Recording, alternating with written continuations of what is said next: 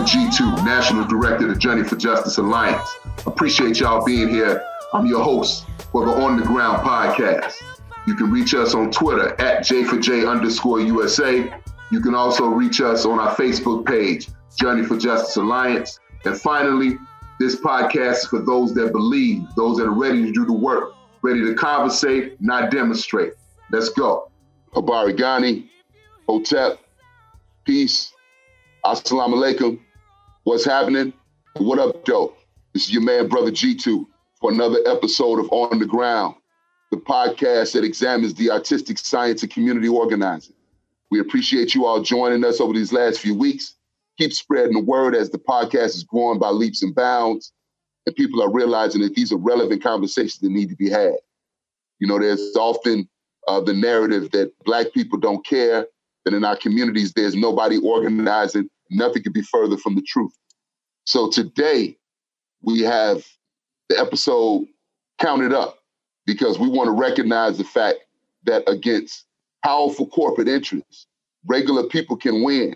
And we're going to examine how brothers and sisters in the state of New Jersey, in Paterson, in Camden, and in Brick City, Newark, were able to win back their right to elect their school board, you know, beating back unjust state takeovers that snatched away democracy and opened the floodgates for school privatization.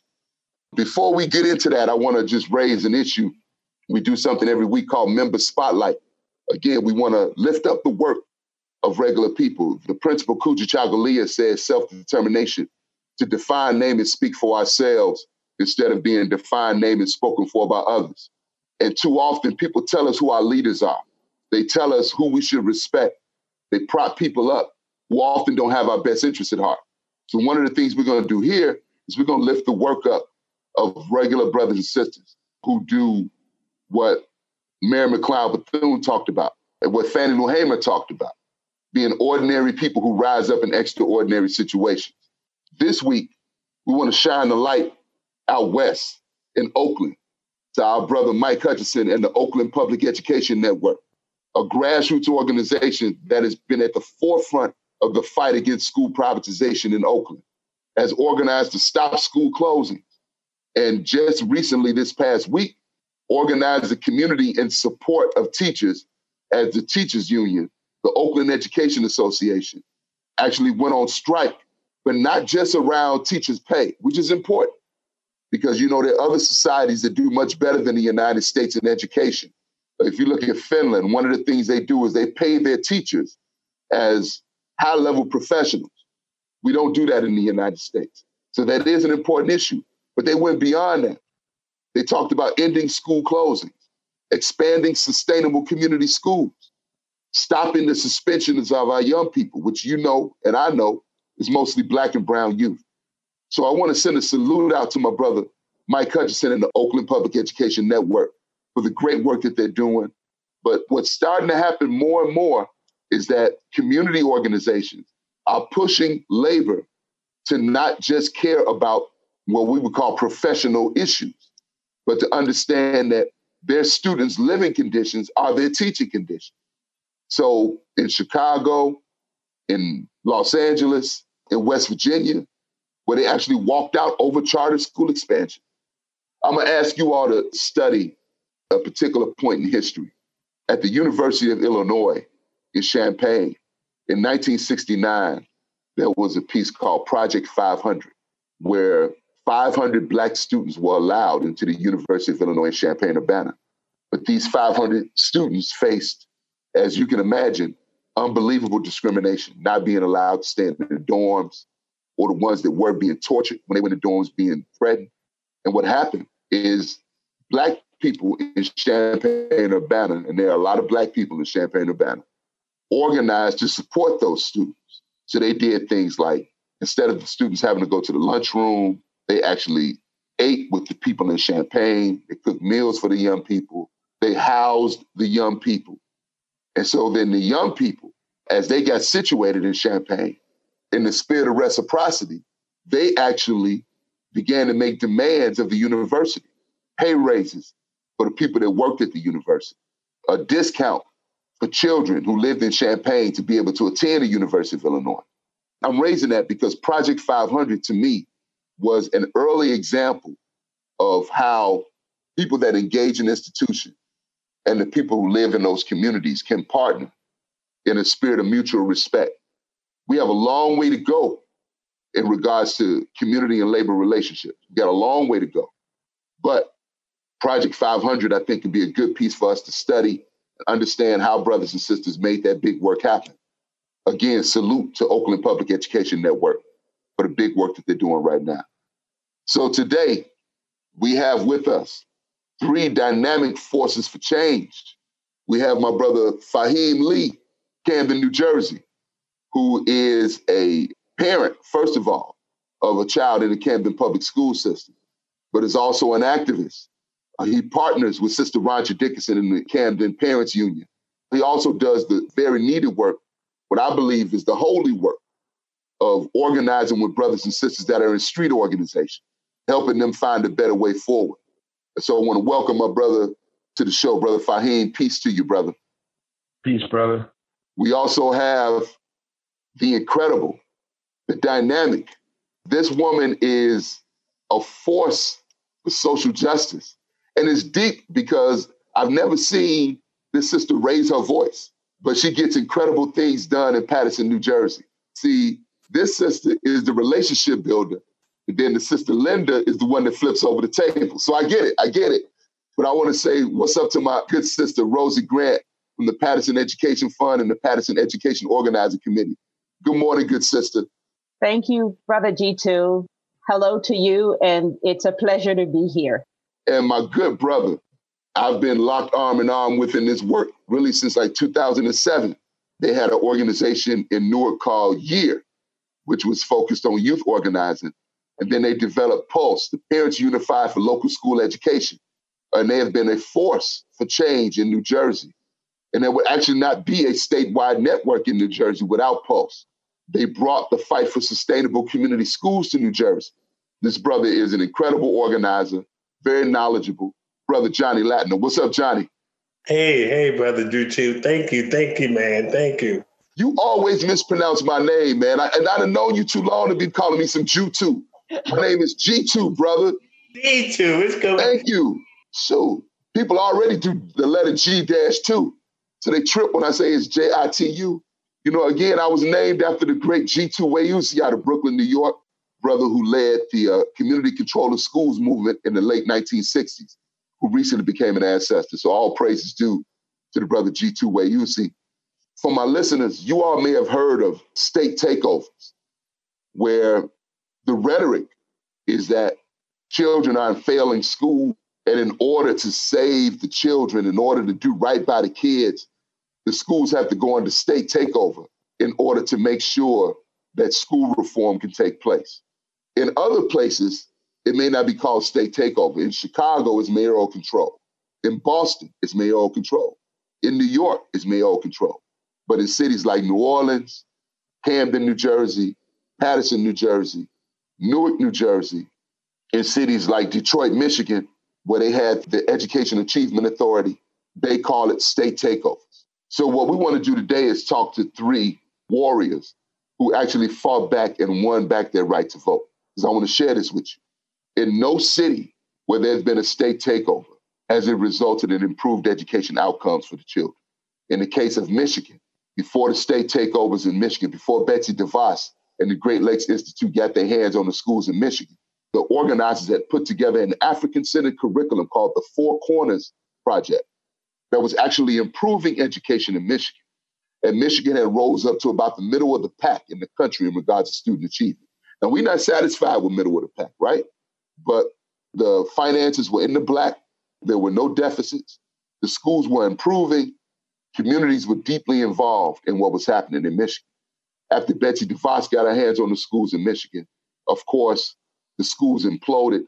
They're now millions of dollars in the red, and Michigan is at or near the bottom of academic achievement in the United States. In the case of New Orleans, disaster capitalism at its worst. After Hurricane Katrina, where thousands of our people lost their lives, the result was not to reinvest in the public education system to finally bring equity to New Orleans. It was not to invest in the basic quality of life institutions. It was actually to snatch away those institutions like housing. They killed the county hospital in New Orleans. Now every school in New Orleans charter. So 7 years after Hurricane Katrina, 79% of the schools still received a D or F grade in the state exam. There were rampant issues with corruption, pushing young people out of the system. Young people not being able to go to the charter school right across the street from their house and having to catch a bus at 5 a.m, travel halfway across the city. It's insane. 46 different school boards. There's no clear space of accountability. So it was basically a hustle. So 7 years, what the privatizers did is they cooked the books. They lowered the standards to make the schools look more successful. So now they're calling it the New Orleans Miracle. And then we also know what I guess today, what happened in New Jersey. After schools were improving as a result of the Abbott decision, trying to bring equity to schools in New Jersey, they snatched away the right to vote to only the Black cities in New Jersey. I want y'all to hear me. Only the Black cities. And my guest today had the opportunity to organize and win back their right to vote. So salute to the brothers and sisters that are guests today. And I'm going to ask Sister Rosie Grant, if you could please just introduce yourself, say what you do and why you do. Hi, I'm Rosie Grant. I'm the Executive Director of Paterson Education Fund in the great city of Paterson, New Jersey, Silk City. What we do at PEF, as we commonly known, is we get citizens engaged in the improvement of public schools. Our mission is to get every child graduating, 100% of our kids ready for college, ready for career, ready for life. And we do that by bringing the community to the schools. The schools belong to us, and we have to take ownership of it. We take ownership of the failures. We take ownership of the successes. And our work is to make sure that they are improved so that our kids are served. We're trying to keep our kids off the streets and in the classrooms, learning and succeeding. And your sister organization is who? Parent Education Organizing Council is run by Miss Linda Reed. They're a grassroots organizing group, parents, getting parents engaged. Similar mission. We have a great relationship with PEOC. We work together on the same campaigns for the most part. And as Brother G2 said, at PEF, we like to build relationship. We're making sure people have seats at tables where decisions are being made. With PEOC, they're rebel rousers. They go hard. So it's a great team. Yes, ma'am. Yes, ma'am. I appreciate you, Sister Rosie, and thank you. Me and Sister Rosie have worked together for a long time. And Sister had me in Paterson at a doggone outside town hall meeting. It was like 10 degrees outside. And we trying to give speeches and the wind is blowing the signs away. But anything for my Sister Rosie. Anything. We wanted you to feel like you were at home, Brother G2. Oh, yeah. I need some sun, man. I got enough cold. All right. So my brother Fahim Lee, please introduce yourself, brother. Who you are, what you do, and why you do. Hey, what's going on, everybody? And thanks, G2, for having me on the podcast. As you said, I'm first a parent. I got a father of 4 boys and a girl. I got into activism when my oldest son was in 3rd grade. So I saw the need for, a presence of a Black man, and I just continued from there. So I'm a member of the Camden Parents Union alongside with Ransha, my comrade in arms. I'm also a youth development specialist. We do gang outreach, and basically my interest is young Black boys because that seems to be the target, and trying to medicate them and, neutralize them and keep them from growing. So any capacity that we can work in to work with particularly young Black boys, that's what we do. And of course, on the spiritual side, I'm the imam of a mosque in Camden. So trying to get the Muslim community more involved because they have a presence in the city. They just have to kind of do more work. So we just out there in the trenches, trying to get it done and get parents involved, fathers involved, do the work we need to do so we can grow. I appreciate you, brother, and thank you for doing that important work in Chicago. I mean, I've been a part of that where we've often, brothers in our generation that come from the block are the only ones that can really relate to young people that are on the block and engage in, in street organizations. And folks need to know that in particular, like in Chicago, when street organizations started, you can go all the way back to like 1911, man. As Black people evacuated the South and started moving to the South side of Chicago, we were being attacked by whites. It is deep. Rosie and Johnny have been to Fahim, have you ever been to Chi, brother? No, but I got to get over there. I hear so many great things, man. You know, that's the land of Fred Hampton, man. So I got to get over there. You know? Yes, sir. You got to come to Chi, because one of the things about Chicago that's kind of heavy is that it's so heavily segregated. And you think it's one of the, 20 biggest cities in the world, right? There's over 3 million people in Chicago, but it is a heavily segregated city. So when we evacuated south, folks notice I didn't say migrated. When we evacuated to south and we went on the south side of Chicago, white athletic groups, that's what they call them, athletic clubs, would come over and attack us. And if you go to Chicago on 35th Street, you'll notice where White Sox Stadium is. I forget what they call it now. It's the stadium where the Chicago White Sox play. There's the Dan Ryan Expressway, which was actually developed to segregate Chicago. So on the west side of the Dan Ryan, you had predominantly white communities. And on the east side of the Dan Ryan, you have black communities. But they used to come across 35th Street and attack us. And the first street organizations were actually organized in defense of our communities to fight off these groups that would come over, attack our sisters and brothers. And as the municipality disinvested in the black community, of course, the loss of jobs, the deterioration of schools, these street organizations began to, engage in the underground economy. And I think it's important for us to know that these street organizations exist not because young people want to be in street organizations. They exist because they want to belong somewhere. They want to feel wanted, respected, valued, because society does not value us. So again, brother, salute to you for the big work that you're doing. I appreciate you being on the podcast. Last but not least, the good brother, Johnny Latner. Could you please introduce yourself, brother? Say who you are, why you do what you do. Hi, my name is Johnny Latner. I am co-founder along with Sharon Smith of Pulse in Newark, New Jersey. And our mission is to inform, ignite, and inspire. Pulse is a grassroots organization that is at the forefront of fighting for education equality for public schools in New Jersey. We train parents, students, and educators and community organizations with the skills and information they need to advocate for their children in school-making decisions. The reason why we did it is a parent-led group. We made sure that we train parents that they can have a seat at the table in the beginning of the process of their kids' education. And we have fighters and we're leaders and trainers because we know that they're the number one resource when it comes down to education. Johnny, when I think about Pulse, there are several moments that are meaningful to me, but one of the biggest moments was when you all had asked me to come present at a community meeting. It was in the basement of this church, and it was snowing outside. There was about 50, 60 people in this basement. That blew me away, first of all.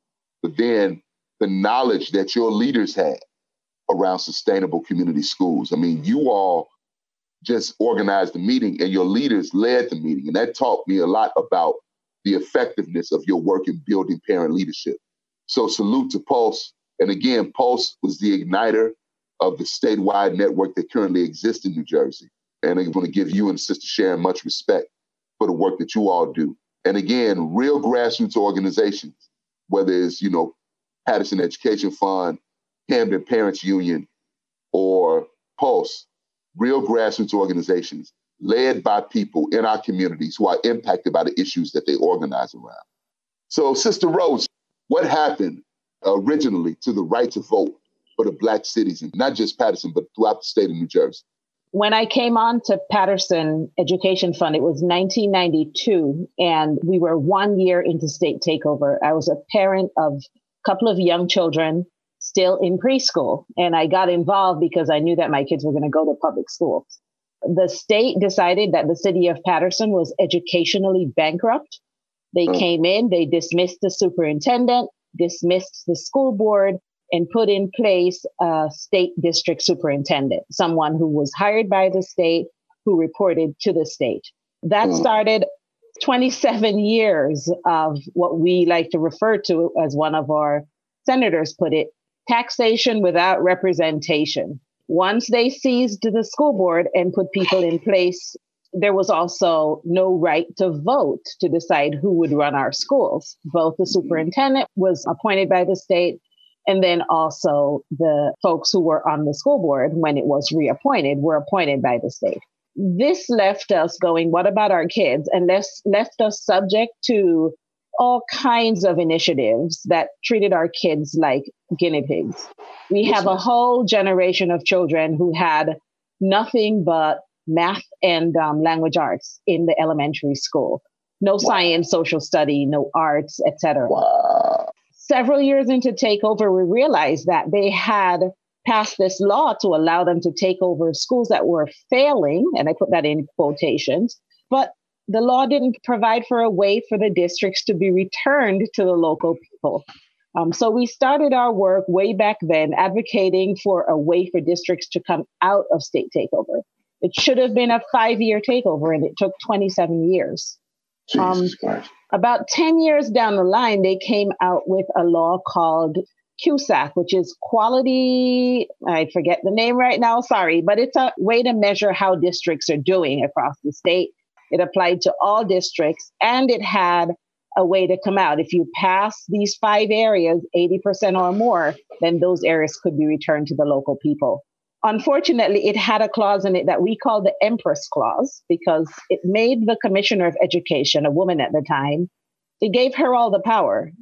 After all the rules, regulations, things you have to pass, scores you have to meet, it said at the discretion of the commissioner. So here it was, we finally had a way out, but there was this caveat. The commissioner had to agree that we were ready to come out. And of course, the commissioner serves at the governor's discretion. So we had a governor in place that when we started to meet the scores across the state, the 3 districts met scores, and the governor said, over my dead body. And who was the governor at that time? That was Governor Christie. So we kept pressing for a way to come out, and we went at it through several ways, through legislative action, through people rallying, phone calls, emails, conversations with legislators and people at the school board, organized for people to testify every opportunity they got. And eventually, last year, we received a couple of pieces, but last year we got the 2 last pieces to say, okay, you're ready for local control. That starts a process that's about 2 years of us submitting a plan and having the plan approved and then finally receiving full control. A part of that process is that the community gets to vote as to whether they have an appointed school board appointed by the mayor, which in effect is mayoral control, or an elected school board elected by the people. We were fortunate that folks on the school board, the superintendent, and the mayor all eventually agreed with us that we want to push for an elected school board. The mayor started out going, ooh, yeah, I could do some good with that. But then he thought about it some more and said, yeah, I could because I'm education minded, but this is a vote that stands forever. So what happens when a mayor comes in who doesn't care about education or about our kids? So thankfully, he was willing to go make a video along with some other community leaders we organized to tell folks, make sure you come out and vote. Make sure you vote in the school board election because it's on the general ballot, stuck in the bottom right-hand corner, and make sure you vote for an elected school board. We did not have the challenges that the other 2 districts had because the district gets to write the ballot question, and ours was clear.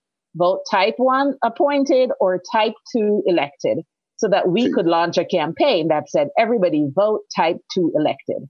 In an election that did not have great turnout, but we had 7,000 votes, 80% of the votes voting for an elected school board. So here we are, we have an elected school board, and finally, thankfully, we're on our way out of state control. And I want to just lift up the fact, sister, that because as you're talking about the mayor and other community leaders doing a video, I could just see you in the room with them telling them this is what they need to do. We scripted when they would let us. Yes, not everybody needed the script, but we certainly said, here are some talking points. You know, this is what we want the community to know and to make sure that they're mobilized to go out and make that vote. Yes. I'm lifting that point up because one of the things that's central to effective community organizing is relationships. Yeah. And so you heard Rosie as she talked about the Patterson Education Fund, that her work is to move in these circles and build relationships to make sure that her people are at the table. The Parent Education Organizing Committee is the group that speaks power to power, that will show we have a base that can hold you accountable if you don't move in the right way. And so when Rosie is in the room, they know that Rosie is backed by the Parent Education Organizing Committee. So it's important when we do community organizing work. Everything is not all about storming the castle. Sometimes you have to build relationships so that you can move decision makers with the threat of things escalating if they don't act right. But because they know you have the capacity to pressure them, to challenge their right to be in office, you have to have those two faces. So I just want to so people understand, as Rosie is dropping the science, that her work, it was not easy. It was the work of being in those spaces, probably listening to people that didn't have a clue and educating them and making sure that they were on the right side of the fight. And then Linda's work was to make sure that parents were mobilized. So if they have to hit the streets, they're able to hit the streets. So is that a fair analysis, sister? That's fair. We could not do it without the people. You know, one person standing at a mic does not have a whole lot of power. That's right. We need to have the community behind us. We need to have their support. So good work, sister. Brother Fahim, is anything you want to say about the fight in Camden? The fight in Camden is intense. I started becoming aware of the state takeover around 2012 when I started to see like a shift of, principals and teachers and the school superintendent. It was somebody that was like highly unqualified. And, it started to buzz where, like, how did this guy even get this position where they had way more qualified people? And then you're starting to see this, this influx of white teachers coming in, and what they bring, and, they don't know how to relate to our youth, and, they don't understand, the learning styles of our children. And, and it's just like, as soon as something is out of order, they're ready to suspend them or write them up or recommend them for some medicine and all that stuff. So the fight, Canada just has, a long history of, people, chasing funding streams, because at the grassroots level, it works. But then, like, on the other side, when I deal with religious groups and trying to make those connections that you were talking about, all of them are like chasing funding streams. And then, in private, they'd be like, we like the work that you're doing. But then, in public, they stab you in the back, I got a couple guys in the street that work with me, and we was talking, and we was like, man, listen, we in the streets, man, we thought we were crooks until we got here. And I said, I ain't never seen no crime until I got into these buildings, It's a different level of hustling, brother. Exactly. Yeah. So we just been kind of rounding up mostly parents and just trying to get them aware. And like, look, they pulling the tablecloth off the table right in front of our eyes. And we just can't sit back and allow this to happen. So you just got to get involved. We were able to win that fight to get back to vote for the superintendent board. And so that's a step in the right direction. But it's just so much work on so many levels to be done. But with the Camden Parents Union, we are trying to make sure we get enough parents involved. So when people come see us, like, there's a force to be reckoned with. Somebody's going to say something. Somebody's going to approach you. Somebody's going to write something. And, we're going to make some noise until you hear what we need to be heard. And that's a lot of work. And then, my primary work is like on the ground. Like, I'm the one that I go knock on doors. I hand out flyers. I call, I text, listen, and I'll just be like, look, meet me here. Because, getting people in the room sometimes is a difficult task. And, there are some people that just ain't going to come. Yes, sir. They ain't going to come to the kind of meetings that we need them. But, I'll go out to them like, this is what I need you to do. Like, I try to get brothers, just show your presence. You don't have to say anything. Just come and show your presence. And that makes it, that's an impact. I can testify to that, brother, because I've been at a few of you all's town hall meetings, and I saw a group of brothers with you. You got me thinking about it. Y'all was posted in the back. And then the brothers stayed for a little bit, then they bounced. You know what I'm saying? And so I get it.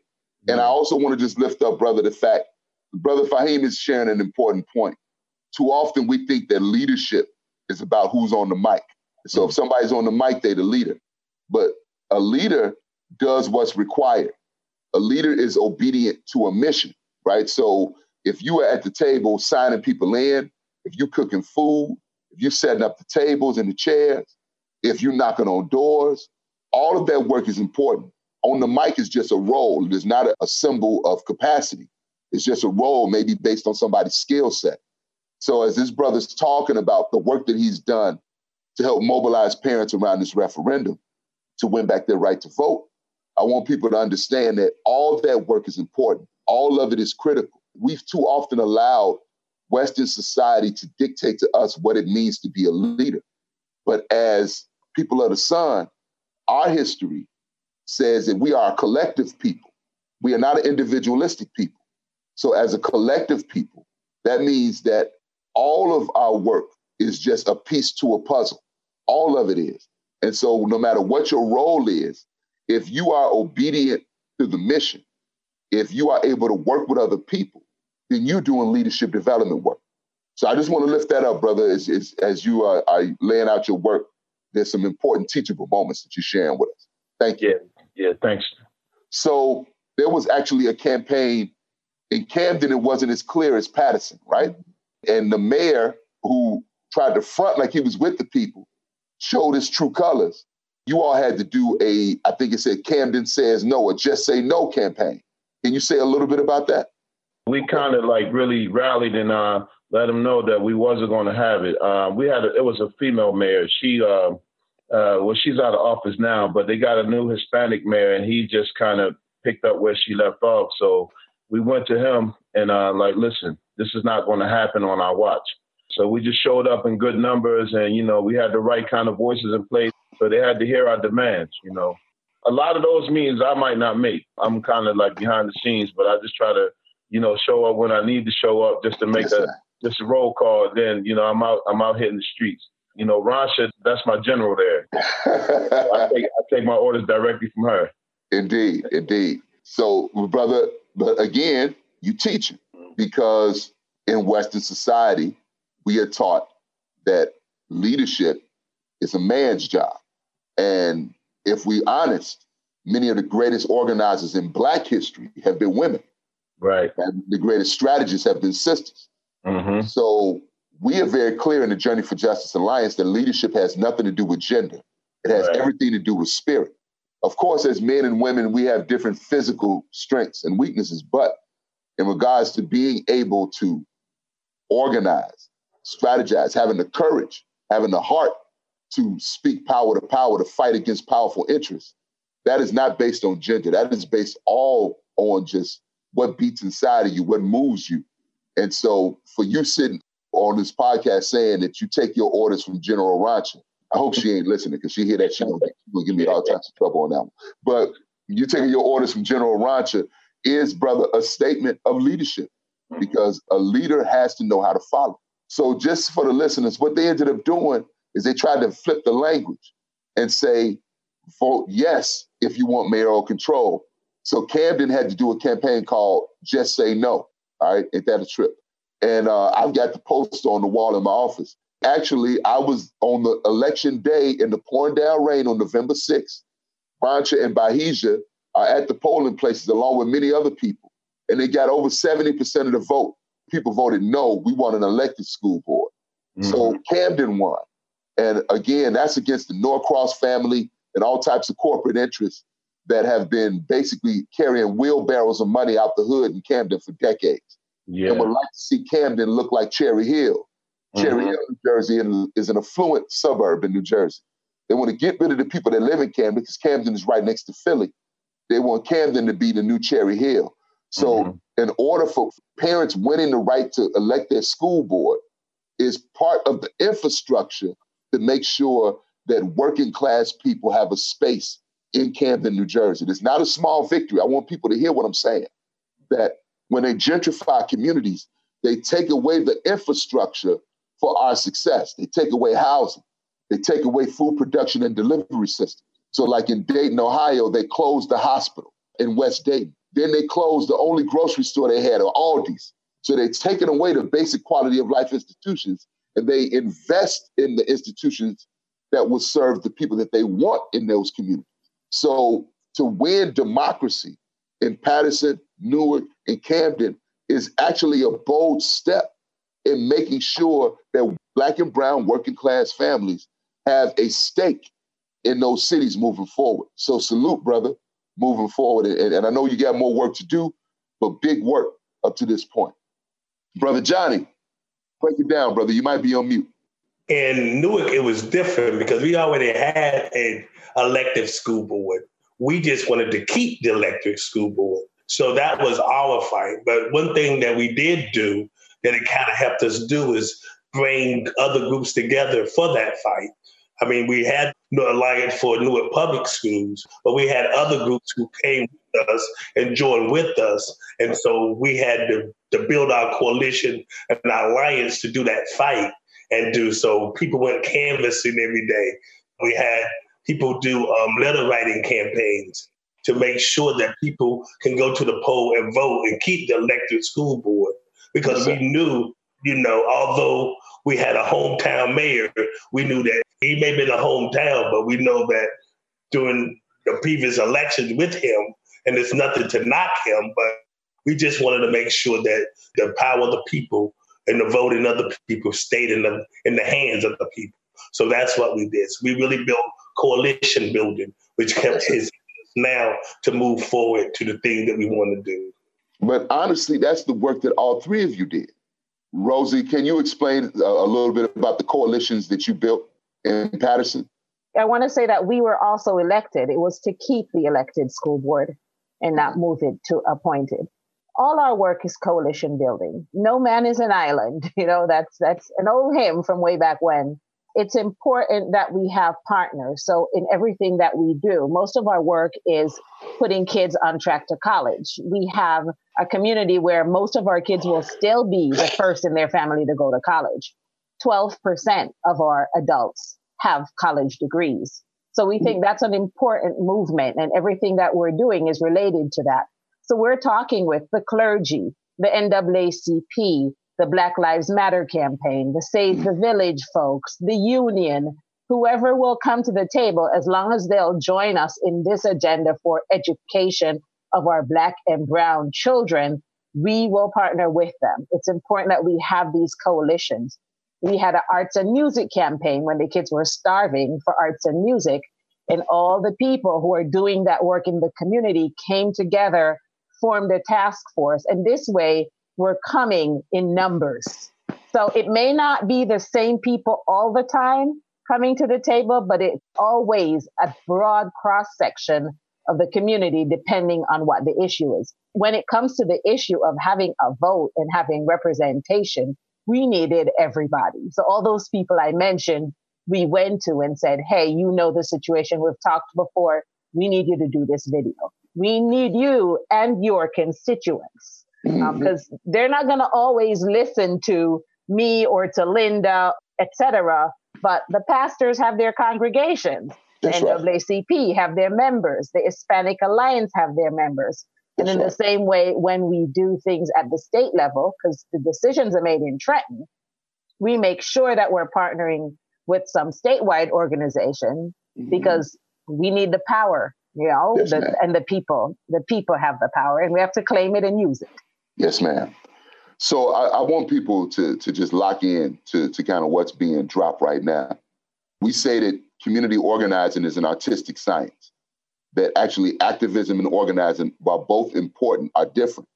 Activism is something that you can do as an individual.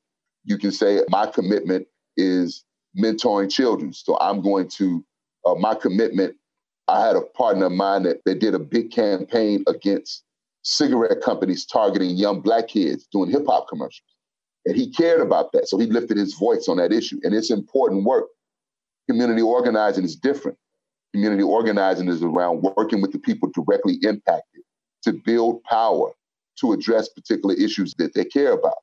So Rosie, Johnny, and Brother Fahim are talking about the work that they did to either retain or to get their schools back from state takeover. And what I want to share with people is that none of them did it alone. And you hear Rosie talking about it. In Camden, I saw meetings where you had building trades. Now, when do building trades unite with Black people, right? But the powerful work that they were doing actually had the building trades in the room in a coalition to get back local control. Now, let's talk about coalitions and alliances. Coalitions, as you hear people talking, and you heard Johnny talking about the alliance, which is really a coalition in Newark, right? That coalitions are often temporary relationships where people come together around a particular issue. They have a common interest. The common interest could be returning to local control. Common interest could be getting community schools. The common interest can be stopping zero tolerance policies in schools in a particular campaign. So like in Pittsburgh, we'll be talking about them next week. They organized a coalition to ban the suspension of kindergarten through second grade. Now, ain't it crazy that you even have to have a coalition to stop that? But they actually organized a coalition and they won a kindergarten through second grade ban. They brought together several organizations who cared about that issue. You may not agree on everything. You may not work together on everything, but you come together around a particular issue and then you build a strategy in order to move decision makers so that you win policy and or resources to address the issue that you care about. So coalitions can lead to alliances. Alliances are relationships that are built on a set of shared values. So in the Journey for Justice Alliance, we are not just caring about the issue of community schools. We are coming together around a belief in equity in public education. And because we are aligned in that belief, we're actually now talking about affordable housing, right? We're trying to see the connection between affordable housing, school privatization, and the pushing out of Black people in urban spaces. Sisters and brothers, when you hear the wisdom that our guests drop, don't let it go in one and out the other. Let it sit because they're teaching about the artistic science and community organizing. We are just about out of time. So I want to thank my amazing guests and just want to see if you all can just share one parting thought around your victories that you've waged and anything you'd like to share with the people before we go. We have to continue to organize, empower, and teach. And we have to build and keep moving and keep being strong. And that's it. Brother Fahim, any parting words, my brother? Yeah, we got to fight the powers that be. We just got to keep moving, build a village. To the listeners out there, make sure you play your part. You can get involved. If it's just service, whatever you can do, just your presence. We need it all. Just come through, help us, and together we can get it done. Last but not least, Ms. Rose. Show up, raise your voices, organize, centralize, come as one. Thank you. All right. So again, I want to thank my amazing guests, sisters and brothers. A brother taught me this a long time ago. My teacher, Baba Fundishi Mpatanishi from Detroit, Michigan. Fundishi Mpatanishi means teacher of peace. This is a brother from the Black Power movement who mentored me as a young cub. He told me and some other brothers and sisters, he said, we must be bold and daring. We must push possibilities to the limit, for our only limitations are the ones that we accept. This society is not going to teach us how to make change. It's not, because there's too much profit in our pain. There's too much money being made off our misery. Remember when Bill Clinton signed the crime bill, there was $31 billion towards building new prisons. They still are building prisons off the crime bill. And they aligned school policy to help fuel that school to prison pipeline. So we cannot depend on this society to teach us how to make change. We have to often get in other spaces, look each other in the eye, and struggle. I call it that white mud that is white supremacy that often blinds our vision, and begin to envision what this world can look like. Because ask yourself this, what are we going to leave the next generation other than problems? Are we going to leave them some infrastructure? Are we going to leave them some victories that they can learn from? Are we going to leave them a sense of how to? Or are we just going to dump it in their lap and say, now it's your turn? We maintain that our work is to build the infrastructure for this country to change, that we can see some of that change in our lifetime. But the transformation of this country, we have to lay the foundation for that work. So that's one of the reasons why we do this podcast. We're not going to share secrets. We're not giving you people's address so FBI can go kicking down people's doors and stuff like that. But what we will do in this podcast is talk honestly and openly about what it means to make change. And we will talk to people who are making it. So that when people say that Black people don't care, you're like, no, yes, they do. You say that Black people don't stand up, well, oh, yes, they do. In Philadelphia, they did this. In Patterson, they did this. In Oakland, they did this. In Detroit, they're doing this. So please use this podcast as a vehicle to spread the word, to spread the gospel, that regular people can make change in this country. We're going to close our podcast out today with a song by one of the greatest young lyricists that's out here. J. Cole is nice, y'all. For those that are not into J. Cole, check him out. The brother grabs the mic. He can freestyle. He's got delivery. He's got that voice fluctuation. He's got emotion. He's got swagger. He's got everything a good MC is supposed to have. To me, he's like a 21st century Big Daddy Kane. Now, I done just gave his brother mad props, so he might need to come on the show one day and say thank you. But J. Cole got a song called Count It Up. And the reason we're using that song today, because what the brother and sister did in New Jersey is they counted it up. They said, we don't care about corporate interests. We don't care about the money you all have. One person, one vote. And they won back the right to elect their school boards and protected democracy in their cities. With that being said, I want to say Tuta Onana, peace, Hotep, we out. Count it up, count it up, count it up, count it, count it up, count it up, count it up, count it, count it up, count it up, count it up, count it. Count it up, count it up, count it up, count it, count it up, count it up, count it up, count it, count it up, count it up, count it up, count it.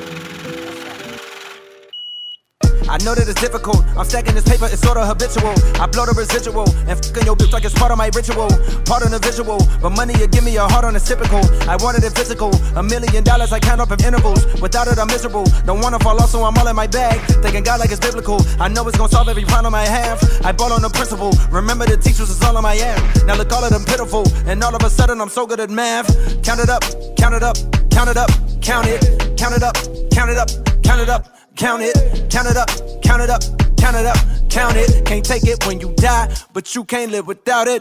Count it up, count it up, count it up, count it, count it up, count it up, count it up, count it, count it up, count it up, count it up, count it. Can't take it when you die. Uno, dos, tres. Big bills, big bills. I fell in love with big wheels and quick thrills. My drinking's running tip drills. Can't sit still, don't give a f if it kills. It mixed well, I'm only counting big bills, big bills. I fell in love with big wheels and quick thrills. My drinking's running tip drills. Can't sit still, don't give a f if it kills. It mixed well, I'm only counting